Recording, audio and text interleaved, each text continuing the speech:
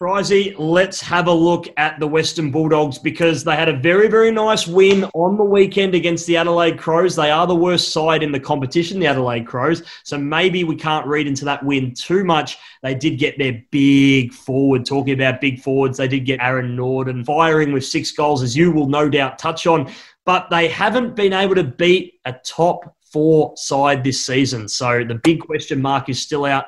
Where are the Western Bulldogs? Can they play finals? And are they a serious contender? I think they can certainly still play finals, Cersei. Yeah, no, they're definitely in that bracket with Melbourne and a couple of others around the same number of wins and that. I do think, though, this does further prove the doubts on them against those top teams, but they're still on the fringe of the 8. They had some challenges the 2 weeks prior against sides like Port Adelaide and Brisbane. Games you probably would have expected them to lose regardless.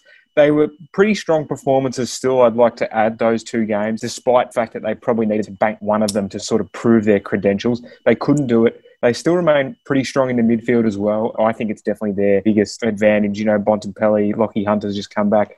Bailey Smith had a big afternoon against the Crows. So, look, a bit like Melbourne, it's a maybe. And funnily enough, these 2 sides are coming up to play each other. So winning 1 or 2 of the ones that you don't expect them to in the run home could be the difference between, squeezing in and not. It's been great seeing the return of Mitch Wallace up in that forward line. He's looked like a really strong target.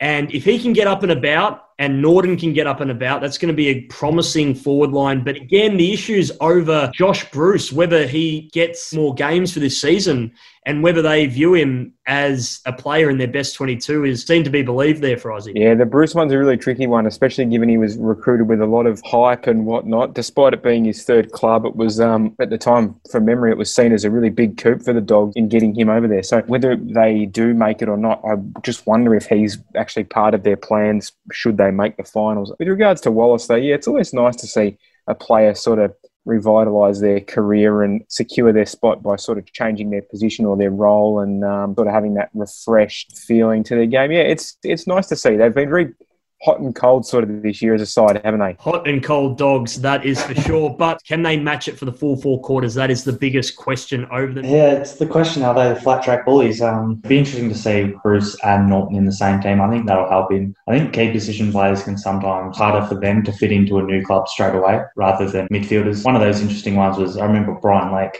even though he won a Norm Smith in his first year at Hawthorn, he actually had a really poor year. So sometimes you see key position players struggle in their first season, but I think he'll come good, particularly with Norton there by his side. But yeah, they're a tricky one, the Bulldogs. I was pretty high on them coming into the year, but I didn't think they'd be this inconsistent. They're still a pretty young side, but I think they've got one of the best midfields in the comp. So yeah, they just need to find a level of consistency, the Bulldogs. And also, it was good to see Lockie Hunter back in the team as well. Obviously, he's had his demons this year that he's had to deal with, but there's been a little bit of talk about Brisbane Lions possibly showing some interest in him for next season and seasons beyond. But grabbing your jumper, showing that passion and yelling and screaming, that often is a good indicator to your fans that you're pretty committed to that club for Aussie. Yeah, I think so. Gee, wouldn't that bolster an already strong Brisbane midfield? But you're right. I dare say it was probably just a bit of chat, and that was his not so subtle, perhaps, way of saying thanks, but no thanks. Yes, I'm sure Doggies fans would have breathed a sigh or two of relief having seen that. I heard Bevo this morning say he's contracted. So I think he said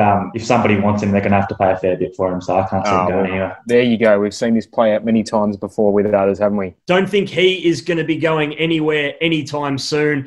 That is a very, very good wrap of the Bulldogs. Yes, they are mammoth losers, but we do believe in them. They've got a decent draw coming up. If they can knock off one of those top 4 sides, then we might start believing in the Bulldogs in 2020.